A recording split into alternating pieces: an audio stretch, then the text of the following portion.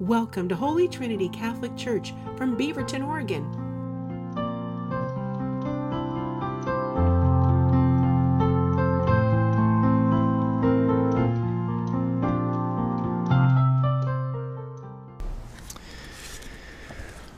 All right, you intrepid souls, I think you win. I think this is the most attendance we've had so far this weekend. Good morning as well to you guys at home. So I'm wondering, you guys, Valentine's Day, you know that in our parish, this is the day we traditionally have couples renew their marriage vows. And I'm wondering if the church decided to have a little fun with us. Because on Valentine's Day, this day where we celebrate love, what is the reading that it gives us for our first reading? Scabs, pustules, and blotches. Wow. I mean, I'm surprised they forgot to include the phlegm and the ooze and the discharge, right? Yeah. Go have breakfast now. I doubt the reading's intentional. At least I hope it's not intentional, right? But on the other hand, I wonder if there's not something here for us to think about.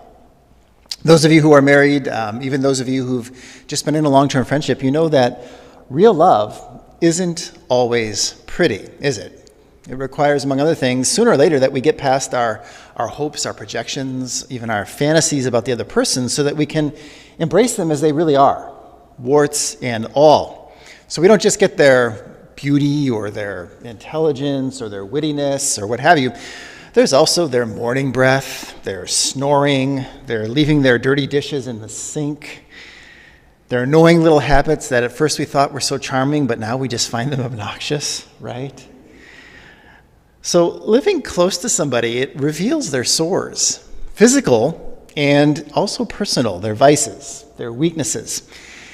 And maybe it's a good reminder for us that love, in the end, isn't just about attraction. It's about acting for the other person's good. Actively willing their good, maybe we could say, right? Even when we're not feeling attracted, even when we're disappointed or annoyed. That's the way that God loves us. And since in the end, all real love is just a participation in His, that's what our love has to become as well. Patient, humble, forgiving, persevering, selfless. Well, I know you know all that, or at least I trust that you're learning that along with me. But you know, there's another quality to this kind of love that I think is worth thinking about for a while, and it's the one I want to focus on this morning, and it's highlighted actually in the gospel that we just heard. And what I'm thinking about is love's, I'm going to use the word particularity. Love's particularity. Remember in the gospel, this man approaches Jesus, and everybody else, what do they see? They see leper, right? Leper, so diseased, disgusting, repulsive. That's how they see them. But Jesus doesn't see leper. He doesn't see any kind of abstract category like that, does he? He sees a person. He doesn't look at this man and see outcast. He sees a man with a name. He doesn't see unclean. He sees a unique and never to be repeated Son of God. So Jesus looks at this man and loves him in particular, with all his blessings and all of his admittedly daunting defects. That's important to remember because that's the way that God loves us. He doesn't love first and foremost humanity. God loves the individual human beings He's created, you and me. We're not just anonymous members of God's family. He knows us by name. He knows our history. God doesn't reduce people to collective categories. He loves me in particular. He loves you in particular. And really, isn't that what Christian married love is about? Striving to become a concrete sacrament of God's very particular love for our spouse. When we make those wedding vows, we're agreeing to become for our partner one of the primary ways that God will love them in particular from that day forward, for better and for worse. It's quite a calling, isn't it? To incarnate God's love, in particular for our spouse. But you know, if we think a little bit broader, even beyond marriage, I think there's another aspect to this that we need to ponder. Because in our world today, we're told over and over again that what's most important about us are in fact the collective categories to which we belong. So I'm thinking about things like our ethnic race, our economic class, our sexual orientation, our political preferences, our religion, etc., etc. That's what we're told explains us. If I know the categories to which you belong, I know what's really important about you, and then I'm free to judge you based on those categories. So the individual no longer matters. You no longer matter. Your categories are what matters. Let me give you just a small example of that. A couple of weeks ago, one of our local pastors, not Father Dave, went over to the convention center to get his COVID vaccine, which he was eligible for because he's the pastor of a parish that has a school attached.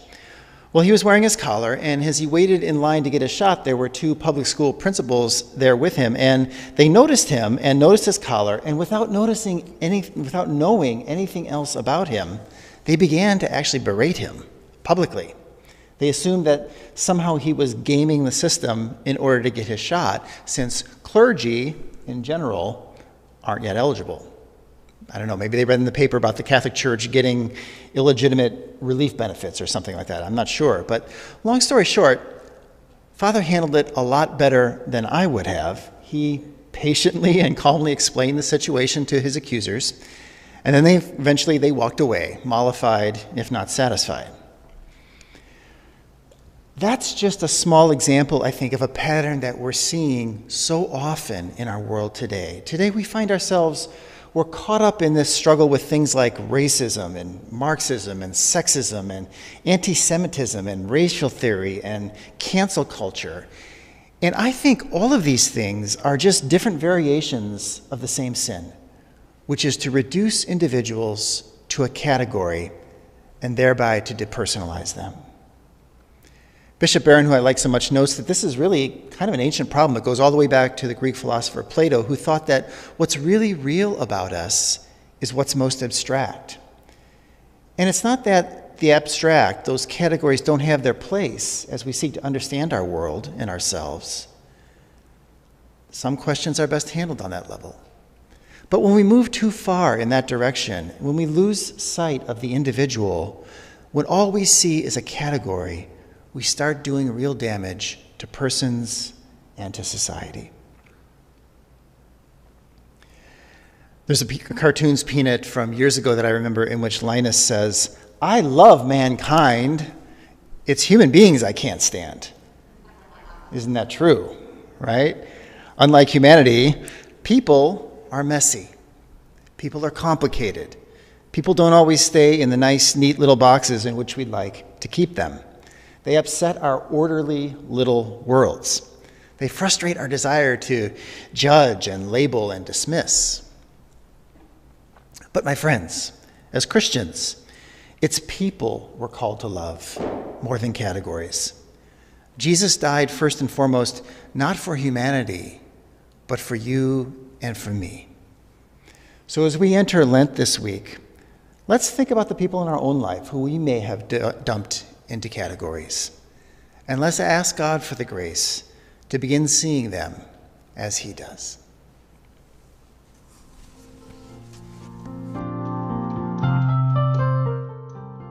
Thank you for joining us. You can learn more on our parish website at h-t.org. We hope that you will subscribe to our YouTube channel or try and join us for Mass if you're local. Again, all the information will be on h-t.org.